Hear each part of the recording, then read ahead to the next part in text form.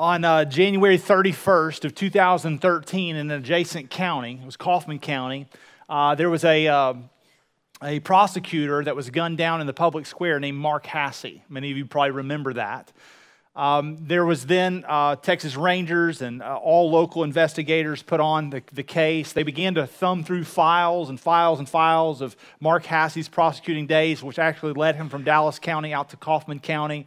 They come up with nothing. They have some speculation about who could have been. Eventually, a gentleman named Mark McClellan and his wife Cynthia, who was the leading DA in the county, were also gunned down in their own home on the weekend of March 30th, which was Easter weekend of 2013. That then began to lead to other cases and speculation. They eventually land on a gentleman named Eric Williams.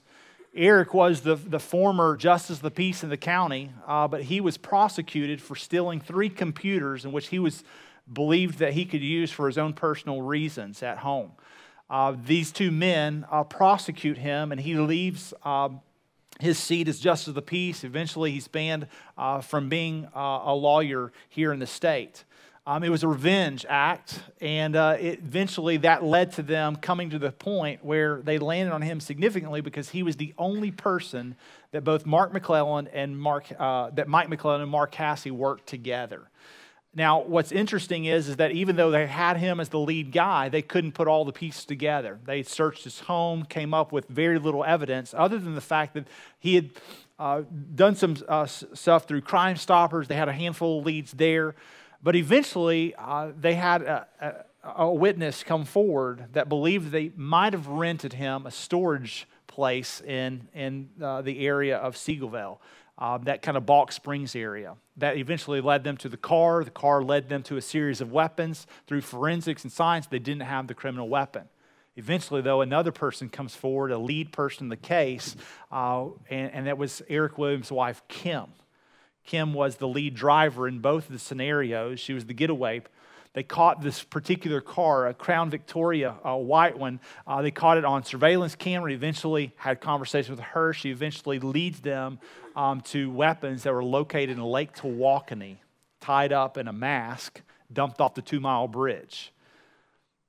All of this, investigation, witnesses, forensic science, leads to a place where you have the conclusion that Eric Williams was guilty, even though to this day he still has not said so himself.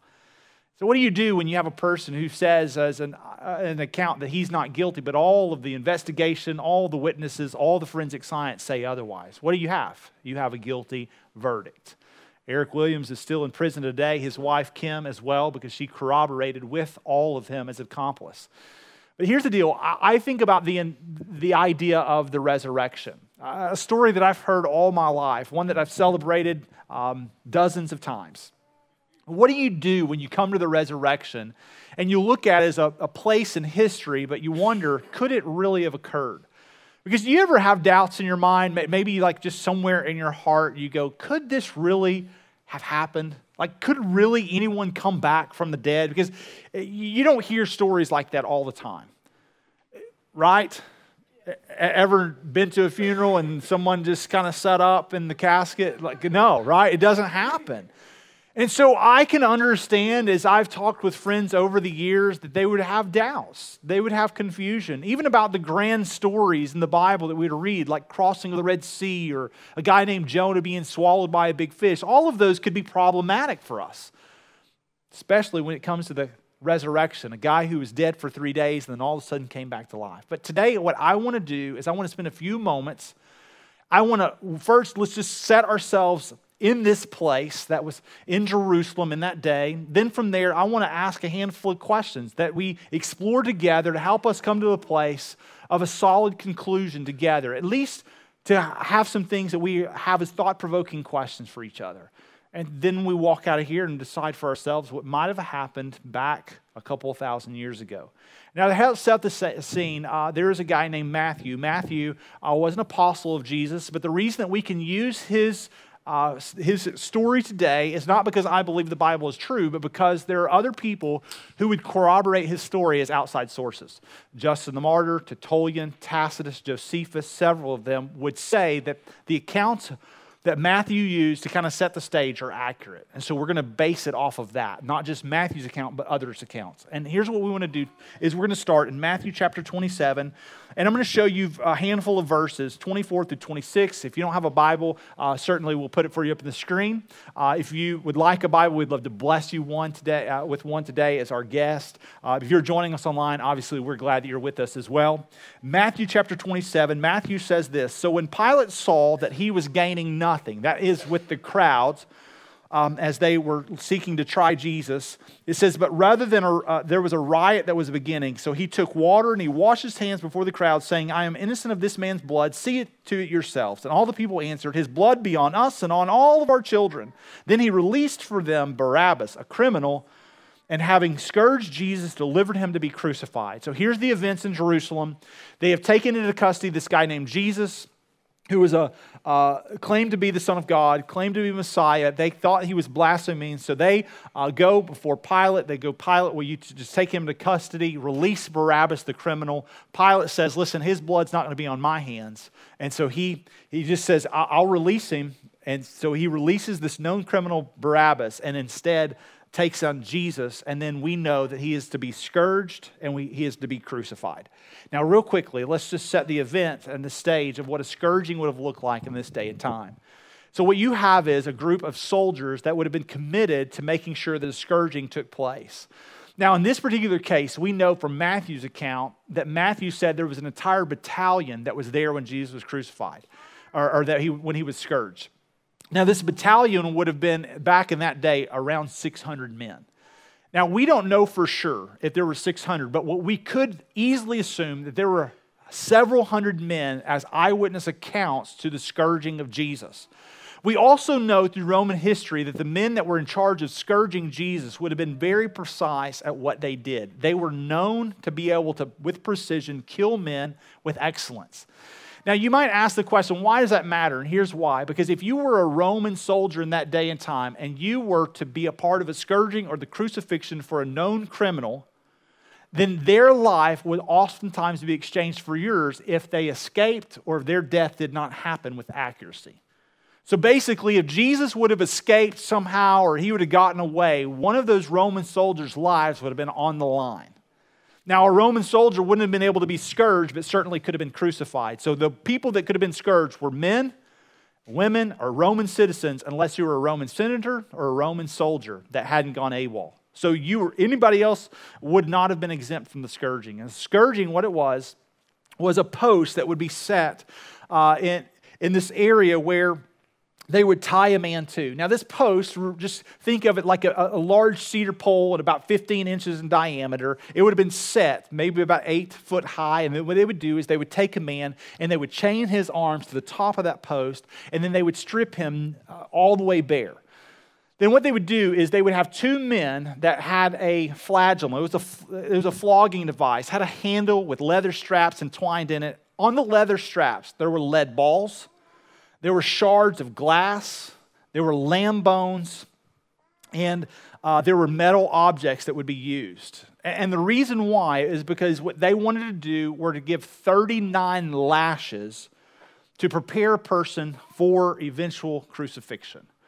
What they would do is if they've attached a guy to the flogging post and stripped him bare, is they would have a soldier that would start on the right-hand shoulder, and they would bring the first flog, or the scourge, and they would rip from the very top of the right shoulder all the way down to the left lower buttocks. That was flog one.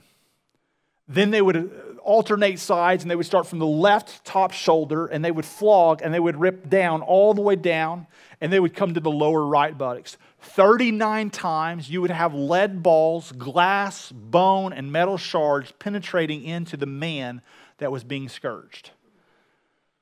Now, what we do know from Matthew's account is that Jesus not only endured a scourging, but we know other details. That as he was being scourged, that many soldiers lined up and punched him in the face. They took a crown of thorns and placed it on his head and pushed it down. We know that he had blood and skin, and he was marred even beyond recognition. We know that they insulted him and hurled at him things as they put a rod in his hand. "All hail, King of the Jews. Save yourself." They spit on him. They beat him, they plucked his beard, they cussed him, they did all types of inhumane things to him in that day and time because Rome was in charge of the world. And then they led him up a hill towards a place called Golgotha to be crucified. What we do know, though, is that Jesus was too weak to carry the crossbar of the cross himself. And so we know that they got Simon to carry the crossbar, but Jesus was too weak at this point. He eventually is hung on the cross by 9 a.m. on a Friday. He is dead by 3 p.m., taken off the cross after they have thrust a spear through the right side of his body. The question that you have to ask yourself is after they take Jesus and lay him in the tomb, is it possible, for question number one, to have existed, that Jesus swooned or that he lost consciousness after fainting?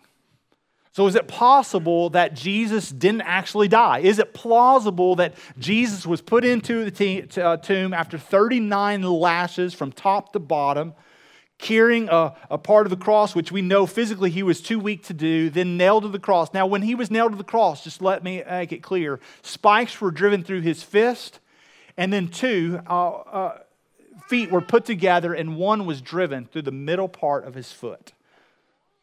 That would nail him to the cross. We know that after he's endured this scourging, it would have been very painful for him to even raise his back on a wooden cross of all that he's endured. He's got contusions, hematomas, there's blood that's obviously has bled, been ripped back open time and time again as he's enduring this for hours. Is it possible that he just fainted, lost consciousness?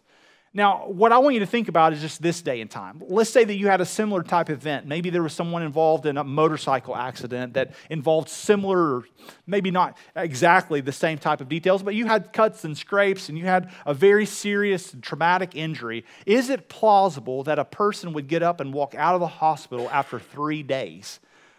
Especially if you had no medical care, no IV fluids, no antibiotics, no other medicines that keep you sedated. Is it possible or is it plausible? And I think most of us would say, no, I don't think so. If you're an EMT, you're a nurse, you've worked with physicians of some time, you're the medical, or maybe you've had a family member to suffer a traumatic event like that, you would go, that just doesn't seem plausible, right? Many years ago, if you know my story, my dad had a severe and traumatic brain injury. As I looked at my dad and I saw him lay there in a sedated place, as his brain was swelling and he was beyond recognition, I knew it was not possible for my dad to get up and walk out of the hospital. It wasn't. For 34 days, we awaited his prognosis. As he came out of it and he was restored to health, even then, he was so physically weak that he wasn't able to walk without rehab from a significant event like this. Now, the reason I ask that is because this is a plausible theory that has been passed on for the ages. Is it possible that Jesus fainted, that he swooned, that at some point he came back to life? And here's what I would just tell you. I don't think so. But let's go outside, another source, someone that would have studied this more closely. And we go to a group of people that studied this, and they published an article in the Journal of the American Medical Association in 1986 on the physical death of Jesus. And this is what they concluded based off the interpretations of Jesus fainting or losing consciousness. This is what they said. Based off in any assumption that Jesus did not die on the cross appears to be at odds with all modern medical knowledge. Modern medical interpretation of the historical evidence indicates that Jesus was dead when taken down from the cross. So modern medical science would suggest that there's no way plausible that a guy like Jesus endured 39 scourgings, walked to Golgotha, hung on the cross for 6 hours, speared in the side, and somehow fainted or lost consciousness. That's the question. But here's the deal. Let's just perhaps say, okay, it's plausible. Maybe it did happen. Maybe it did. It leads us to question number 2, though. Where is the body of Jesus? Because you do have to think about this. Now, I want you to think about this idea. Where's the body of Jesus? Are there some plausible scenarios that we have to walk through? And I would say absolutely. There are some things we have to talk through and walk through. And so let's do that. With that in mind, I want you to see what's happening in this day and time. After the resurrection, after the body of Jesus is gone, there is a little bit of commotion. And obviously, it would cause some commotion. But Matthew writes about that. Look what Matthew says in Matthew 27, verses 64 and 66. Now, in verse 62, what you have is you have the scribes and the Pharisees approaching Pilate on the Sabbath, which they weren't to work on. They go to him on the Sabbath, and here's what they said. We know that the impostor, that is Jesus, he claimed himself that he was going to rise after 3 days. And because he made these claims himself that he was going to rise after 3 days, hey, we want to do something about it. So this is what they said next. Therefore, order the tomb to be made secure until the 3rd day, lest his disciples go and steal him away and tell the people he is risen from the dead. And the last fraud will become worse than the first. So Pilate then said to them, hey, you have a guard of soldiers, which we know would have been a minimum 50 soldiers to be on the case of securing Jesus. He says, go and make it as secure as you can. So they went and they made the tomb secure by sealing the stone and setting a guard. Now this guard would have included a watch, and those watch would have been 4 soldiers on 4-hour increments. And they would have watched Jesus for 3 consecutive days because Pilate had issued this command. Now, the question that I would ask is, why are the Pharisees and the Sadducees even asking Pilate to do something if they didn't believe Jesus was dead? So they believe Jesus is dead. Pilate believes Jesus is dead. And then obviously they have all these soldiers who are going to guard a tomb. And the reason why is because they are worried that after the 3rd day, Jesus will disappear. You see the case here? That's what Matthew's saying happened. Now, here's what's incredible. It did happen. And the reason why it happens is because they're worried about the commotion that's going to be caused. So they go and they're worried that Jesus is going to escape, and so they set a guard. Then the question is, okay, what happened next? Well, we know that the body comes up missing. So here's the first question you have to ask yourself. If Jesus lost consciousness or he fainted, is it plausible that Jesus got up on the 3rd day and he walked out of the tomb himself? Is it possible with no IVs, no medical attention at all, no sedation to keep him in place where he could be restored back to health? Is it plausible that a man in his condition would not only wake up out of consciousness, but then move a stone and overthrow a Roman guard? I'd say no, right? Like, it just seems the plausibility of that, it would be no, it couldn't happen. The question then is, okay, is it possible that there was something else? Well, I don't know, but here's what I would tell you is this. It's Frederick Zugibe. He was a forensic pathologist. He's looked into the evidence around this, and this is what he concluded. According to Zugibe, he says, the long spikes that would have penetrated Jesus' feet would have caused massive swelling, severe pain, beginning from the first hour of the cross and over the next few days, would have become so massively swollen and infected beyond any immediate healing capability. Jesus would not have been able to stand on his feet or walk for at least 1 month or longer. Zugibe then goes on and he says, it is not possible, let alone that Jesus would have survived the crucifixion with no drugs or medications at the time, because nothing would be able to stop the pain that Jesus experienced or put him in a deep sleep to help feign off death. So Zugibe says, listen, I've studied this. He goes, it's not plausible that Jesus survived it, but even if he did survive it, he goes, there is no way he walks out of the tomb with in his own condition. Okay? So then the question is, okay, well, if that didn't happen, then is it possible that the disciples stole his body? Is that a plausible scenario? And I would say absolutely. I think it's a plausible scenario. It could have been that men stole the body of Jesus, corroborated his story, and made some significant event happen in history. It could happen. But then you got to ask the question of what was happening in that day and time after the body of Jesus went missing. So it did go missing. In Matthew chapter 28, verses 11 and following, this is what Matthew said. He says, while they were going, behold, some of the guards went into the city and told the chief priests all that had taken place. What had taken place? The body of Jesus had come up missing. So after the body of Jesus come up missing, it says, when they had assembled with the elders and taken counsel, they gave a sufficient sum of money to the soldiers, and they said, hey, tell the people what? His disciples came by night and stole him away while they were asleep. And if this comes to the governor's ear, we will satisfy him and we will keep you out of trouble. Keep who out of trouble? The soldiers who fell asleep on their 4-hour watch. What's problematic about this? You remember if a criminal escapes, guess whose life is on the line? 4 soldiers. So why is it that these men are coming to them and saying, hey, listen, don't worry, we'll pay you a large sum of money to make up a story. You tell them this, we'll protect you. Verse 15, look what the implication was. They took the money and they did as they were directed. And this story has been spread among the Jews to this day. Where did the story begin? With the disciples? No. with the Pharisees, with the scribes, and with the Roman guard. What's the problem with this story? Is there a problem at all? Well, as I was examining this, I was just looking at, there were a couple of things that I looked at that kind of, I guess you would say, were problematic to me. One is that there was a lie. Now, I've never been paid a sufficient sum of money at all to tell the truth. When is it that money is wired or laundered or moves from one account to the other? It's when you're covering something up. You don't pay people to tell the truth. You pay people to lie. Why is it that these men go to the soldiers and say, hey, we'll give you a large sum of money to tell the story this way? It's because it seems to be a lie. So it doesn't seem to be plausible that the body of Jesus was stolen if they're having to lie. But let's consider it further. Is it possible that the disciples who, by the way, were running for their lives and scared to death, is it possible they overthrew a Roman guard and they stole the body of Jesus? I mean, you go, well, maybe, but here's the problem with that. You remember a guy named Peter who denied Christ 3 times? Where was he? He doesn't seem to be a great eyewitness to the account, does he? He ran and he fled. So is it possible the disciples stole the body? Maybe, but you have a problem with that. One is it's unlikely that these men went and were any match for Rome. It's unlikely that they rolled away the stone, and then what do they do next? They have to take and transport a dead man's body in a timely fashion and not get caught. So you have some challenges to this idea, but it goes further than that. You know who first discovered the tomb was empty? You know where the problem first began? It first was discovered among a handful of ladies.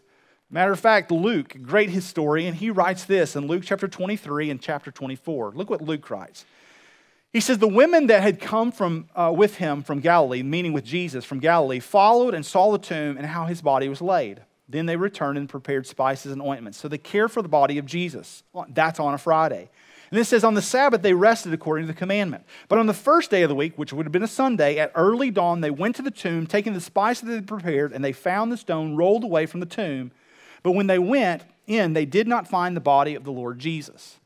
Now, Luke continues that account in chapter 24, and he says they saw men dazzling with white. It was 2 of them. Those men then addressed something, and they said this question in verse 5, hey, why is it that you're seeking the living among the dead? He is not here, he is risen. Remember how he told you while he was still in Galilee that the Son of Man must be delivered into the hands of sinful men and be crucified on the 3rd day to rise? And then they remembered his words. And they returned to the tomb. They told all these things to the 11 to the rest. Now it was Mary Magdalene and Joanna and Mary the mother of James and the other women with them that told them these things to the apostles. Look at verse 11. But these words seemed to them an idle tale, and they did not believe them. So the women say the tomb is empty. They come back to the disciples, and the lead witness in this case is Mary Magdalene, a woman with a troubled past, and she is telling the disciples, this is what happened, and they go, you're making it up. Now, quick question. If you're disciples and you stole the body of Jesus somehow, are you going to make an eyewitness to your account, Mary Magdalene, a woman with a troubled past, and more than that, a woman in that culture alone? Do you guys know, why you wouldn't pick a woman? Because a woman was a second-class citizen in that particular time, and they could not testify at court. They could not corroborate a story as an eyewitness account. They would not have been eligible. So the question is, if Jesus was stolen by the disciples, why in the world would they choose to tell the story from the lens of a woman's eyes? It wouldn't make sense, would it? And so here's what I would ask you. Is it plausible that Jesus lost consciousness and he fainted somehow? You got to decide that. Is it possible that the body of Jesus was stolen? You got to decide that. What I would say is this. All the facts are leading that something else must have occurred. Something else had to have occurred. I think maybe it was that they were hallucinating. There's actual people who would believe that the eyewitnesses to this account were hallucinating. That they believed it so much in their heart that they convinced themselves in their mind. Now listen, can that happen? Can an individual person believe something so much that they actually convince themselves to a place of hallucination? And I would say psychology supports such a claim. It does. There are places that people can get clinically that they actually believe or hallucinate over a source of things. The question is did that happen in this case? Now, this theory kind of originated with 19th century theologian, a guy named David Strauss. David grew up really in some ways believing, eventually did not believe in the claims of Jesus, but here's what he would say he did believe. He believed that Jesus was indeed a historical figure. He did believe that Jesus claimed to be the Son of God. He did believe that with no problems or disputes, that Jesus was crucified, flogged, and that he was held as a criminal by Rome. He would agree with all those things. Where David Strauss would say did not happen is that there was an empty tomb. So he would say, plausibly, there's only a handful of arguments. One is that the ladies went to the wrong tomb, or that there was hallucination that occurred. And he happens to believe that theory, that there was hallucination. But the challenge is that it didn't just stop with Mary Magdalene and a handful of women, did it? Matter of fact, John, the most beloved disciple of Jesus, do you know what John says? John says this in chapter 20 of his own narrative. Look what John says. He says 8 days later, this is in chapter 20, verses 26 through 28. He goes 8 days later, which would have been 11 days after the crucifixion. He said this, his disciples were inside again. They were gathered together. They were still scared, still worried for their lives. They were inside, and then Thomas was with them. Although the doors were locked, Jesus came and stood among them. That's a pretty significant quote.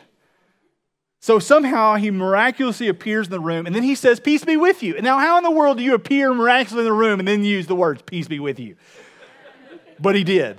That's the account. Now look what happens next. Then he said, Thomas, put your finger here and see my hands, and put out your hand and place it in my side. Do not disbelieve, but believe. And Thomas answered him, my Lord and my God. So John writes the account, and he says, we saw him. The disciples were there. Thomas touched him. But it doesn't stop there. Paul writes to the church of Corinth. In 1 Corinthians chapter 15, Paul writes an account. Now, real quickly, just so you know who Paul is, Paul was formerly a guy named Saul. Saul hated Jesus. Saul hated the church. Saul had killed many men because they were part of the way. So Saul, it was really not a biased account here. So this is what Saul writes after he becomes Paul. He says, for I delivered to you as first importance what I received, that Christ died for our sins in accordance with the Scriptures, that he was buried, that he was raised on the third day in accordance with the Scriptures, and that he appeared then to Cephas. That would have been Peter, then to the 12, then he appeared to more than 500 brothers at one time, most of whom are still alive, though some have fallen asleep. Then he appeared to James, then to the apostles. Last of all, as to one untimely born, he appeared to me. Here's what Paul says. Paul says, listen, I was an eyewitness account to other people. Like I know people that heard it and saw it. He goes, I knew this guy. I knew what was going on. And he didn't just appear to the women. He didn't just appear to the disciples and to Thomas, but he appeared to James, and he appeared to 500 people at one time. So he goes, this is something that's really significant you have to pay attention to, which then leads me to an outside source. There's a professor of counseling at Liberty University. His name's Gary Sipsey. And this is what Gary Sipsey wrote of all the years of clinical psychology in which he is an expert in. This is what he says. He says, I have surveyed the professional literature, which is peer-reviewed journal articles and books written by psychologists, psychiatrists, and other relevant healthcare professionals during the past 2 decades, and yet to find a single documented case of group hallucination. That is, an event for which more than one person purportedly shared in a visual or other sensory perception where there was clearly no external referent. What does that mean? He goes, it is not possible that Jesus was hallucinated by 12 people or 16 people or 500. He goes, it doesn't happen like that. Which is a question I'd ask you. Where were you? If you're older than 25, where were you on 9/11/2001? Where were you? When the event happened of the Twin Towers, do you remember where you were? You remember what was happening? I was driving down the road on Highway 34 in between Quinlan and Cache. My wife and I were going to school at Texas A&M Commerce. We were listening to Christian music. We were talking when all of a sudden our music was interrupted by the Twin Towers story. We went to school. We began to see it on TVs. We began to see all that it's unveiling. The second plane hits. There's confusion. There's chaos. School is canceled that day. We have prayer gathering at our local church, and from then on, every church in America is full. I'll never forget that day. Now, why do I share that with you? It's because it's within 25 years. Do you know when Paul writes this account in 1 Corinthians chapter 15 that he's within 25 years of the event himself? Do you know what he said? He goes, I'm not just telling you this. He says, I'm telling you that there are people that witness it and they're still alive. Some are dead, but you can go visit with them. Paul writes that within 25 years of the event himself. And he goes, listen, it wasn't hallucination. Which then begs the question, okay, what do you do with this? If Jesus didn't die, he didn't swoon, didn't lose consciousness, or he didn't somehow faint, he didn't walk out of the tomb on his own, a story was made up by other people that his body would be stolen, but there's no way plausible that the 12 men stole his body, and there's no way plausible that 515 plus witnesses hallucinated the event. The question that you have to ask yourself is, what happened? Can we go to one more outside source? A guy who has no skin in the game other than he was a Jew. He was born 4 years after the event of the crucifixion. His name is Flavius Josephus. He writes articles and books about Jewish history called Antiquities of the Jews.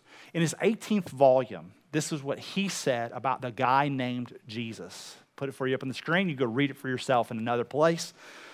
About this time lived Jesus, a wise man, if indeed one ought to call him a man. For he was the achiever of extraordinary deeds and was a teacher of those who accept the truth gladly. He won over many Jews and many of the Greeks. He was the Messiah. When he was indicted by the principal men among us and Pilate condemned him to be crucified, those who had come to love him originally did not cease to do so. For he appeared to them on the third day restored to life.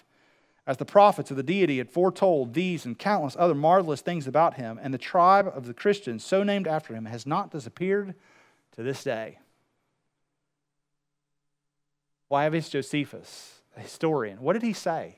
He goes, I can tell you as an outside source, one who wasn't even born, but knows Jewish history and all the stories that are circulating in my day and time. He goes, I can tell you that Pilate killed Jesus. I can tell you that he was restored to life on the third day, and that's the story that they're sticking with it. He goes, and I can tell you that he was not only claimed to be the king of the Jews, but I can tell you that the people who follow him haven't ceased to this day. I don't know about you, but that's pretty significant evidence. Let's go to one more person. Y'all remember a guy named Chuck Colson, Charles Colson? A lot of you older ones would remember Watergate. The Watergate scandal, he was involved. He was one of 12 men. This is what Charles Colson said. He goes, 12 of the most powerful men on the planet could not cover up the scheme of Watergate for 3 weeks. He goes, I came to believe in Jesus Christ and the resurrection because it is no way possible that 12 men could have kept this a secret for 40 plus years. And he said, and that enough was to help you see that the disciples would not have endured all they did to cover up a lie. You don't get paid off for lies. Or you don't get paid off to tell the truth. You endure consequences for the truth, but you get paid off to tell lies. Chuck Colson became a believer after the Watergate scandal because he said there's no way that Watergate could be any different than the resurrection. He goes, it was an event of significant proportion. And he goes, and one couldn't be covered up because it was a lie. And the other one didn't need to be covered up because it was the truth. And you got to wrestle with that. For those of us in here that you're wondering, could such a significant event in history happen? Listen, if it did, it means that it's time to trust Jesus with your life. If it didn't, it means our faith is futile and our gathering is in vain. We should find something other to do, like a really good hobby.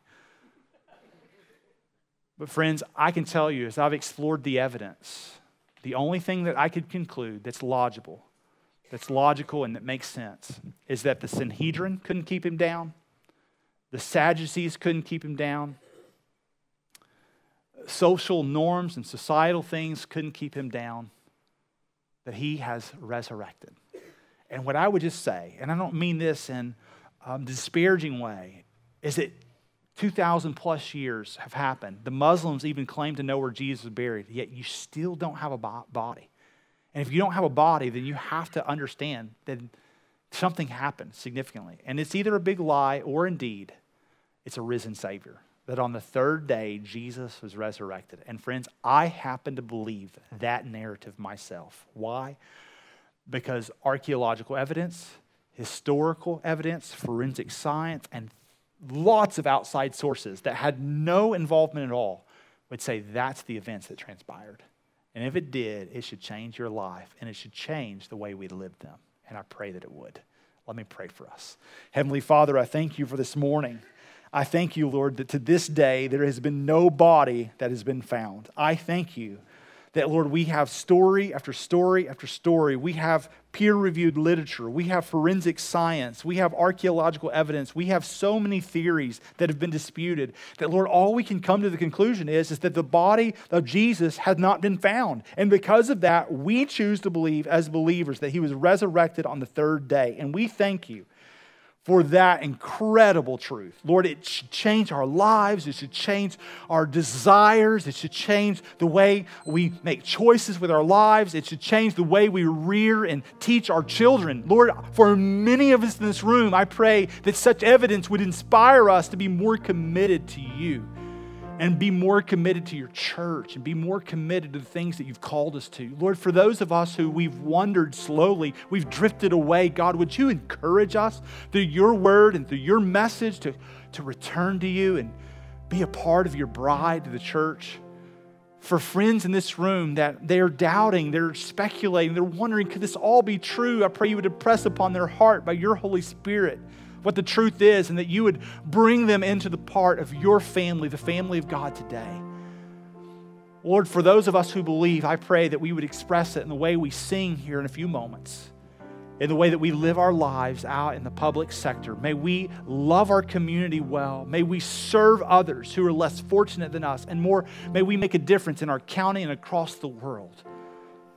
We thank you, we love you, and we know that the resurrection has implications. I pray we'd see it. In Jesus' name we pray.